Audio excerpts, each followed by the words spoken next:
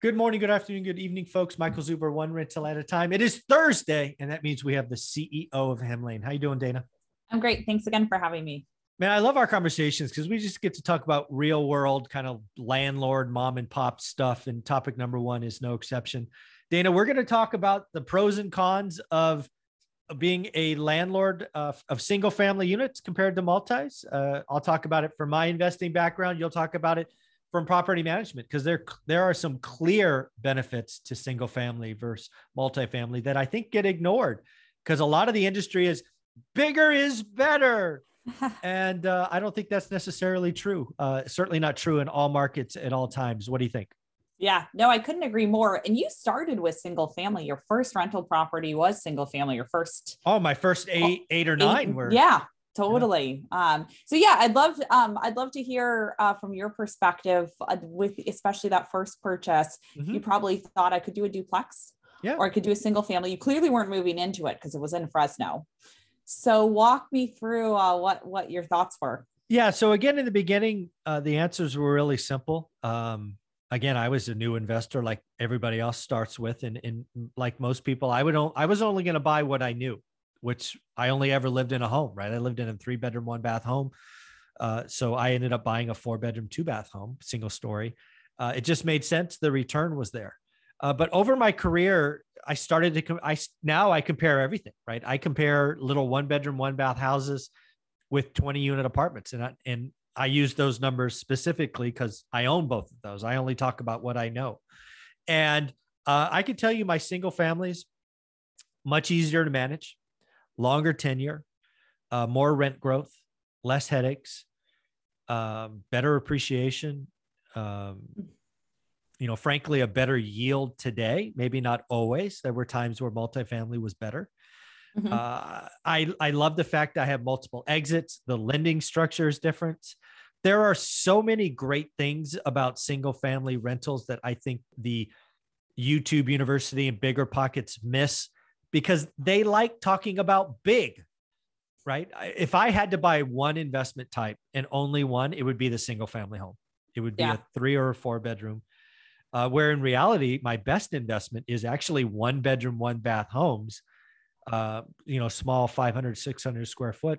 We don't build those, right? So these are older homes, but yeah, when you look at the yields and returns, those are the best things I own. But yeah, I think single family gets a bad rap.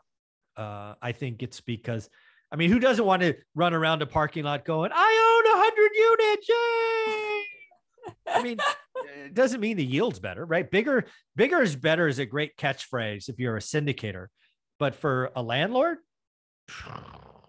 man, you better be ready. I remember selling Norris Drive and getting my first 5-unit building on Vassar. I still own it today. I lost my ass the first couple of years because my assumptions were all wrong. The costs were wrong. Turnover sucked. Turnover. The expense is smaller because it costs less to turn over a 600 square foot 1-bedroom. But man, if you got to turn them over 3 times, you got to turn over 3 units out of 5 in a year. That sucks. So yeah, I think single family doesn't get the respect it deserves. Yeah. And on the property management side, it's the same thing. It's so much easier to manage for a couple of reasons. Mm-hmm. First is just tenant conflict. We've always seen this in our multifamily that, one tenant lives above the other and they're too loud, or they don't like where the neighbor parks their car. Parking. The parking dogs. Yes. And the dogs, exactly. Their dog yaps when they're out of the house. And all of that becomes your problem, right? Because it's going to get escalated to you. It affects renewals.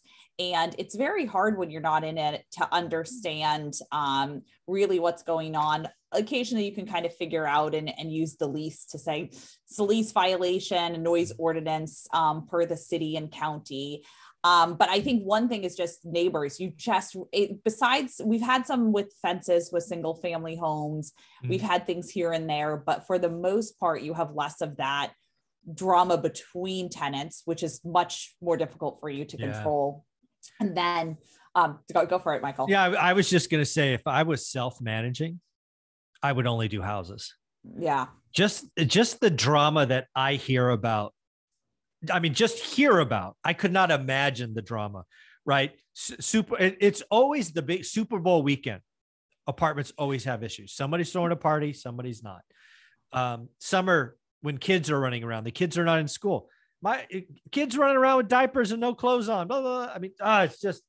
Yeah. No, and that's when you want to be on vacation if you're self-managing. Exactly. Like Super Bowl weekend, you don't want to. 4th of July, summer, definitely. So it's neighborhood stuff. It's a neighborhood kind of drama neighbor to neighbor. I'd also just say on the repair side as well, anytime there's communal space, you're responsible for it. So even if it's a duplex and it's a backyard, if it's shared by both, you can't say that's your responsibility to keep it up. That, as the landlord, has now become your responsibility. That was a huge lesson learned on Vassar versus Selling Norris. I ended up, I don't remember exactly what it was, but I'm going to call it $800 in extra costs. Yeah. That I wasn't ready for, right? Again, I was new way back when. I was like, I got to pay that? I got to do the lawn? I got to pay for the water because it's shared water for the outside. And the other thing I got to say is I've never had an apartment. And now that it doesn't happen, I have never had an apartment where some of the tenants plant flowers and, nice stuff, where my single family homes, probably greater than half the time, they're taking care of it, right? They're putting in little rose bushes or whatever they're putting in. And it looks better. Yeah. And part of the reason they do that is there's just longer duration. Like that's proven through our numbers and your numbers. Turnover is so much higher. You have those vacancy rates up higher when it is multifamily, but in single family, tenants tend to stay for longer in the space and get comfortable. So they are going to make it their own with the rose bushes, to your point, and things like that, which is, you always want them to come to you for approval on things. You don't want them to paint the house orange. True. Without you knowing about it and some sort of, hey, it has to be back to the white or off-white color when you move out. But from that perspective, single family, it's so much more passive from that property management perspective. And then your returns, to your point, the returns are just greater with the reduced vacancy. Now, the one thing I would say is if you're investing in your first rental, you do have to keep in mind that if it's just your first, not to your 5 yet, or your plan to get there, you're not hedging the risk as much, because if you get one single family home versus duplex, you have 100% vacancy at the same time. Or if you have one problem tenant, it's not like, at least have another good tenant. So sometimes people get, I think to your point, Michael, people get this like, oh, bigger is better. I want to say I have 2 units versus 1. But over time, when you have the approach you did, Michael, where you start with 1, then you're to 8, 9, 10, 100, it makes sense. So. Yeah. I want to talk about that. Cause again, I mathematically get it, right? You have one house, one vacancy, 100%, right? It's kind of binary. But that's not how you should look at it, or at least how I recommend not looking at it. You should look at it over a decade, and you'd be shocked. My average, now I haven't done my calculations post-pandemic. The math might be different, but probably not by much. My average turnover in a house is 8 years, 8.1 years the last time I did it.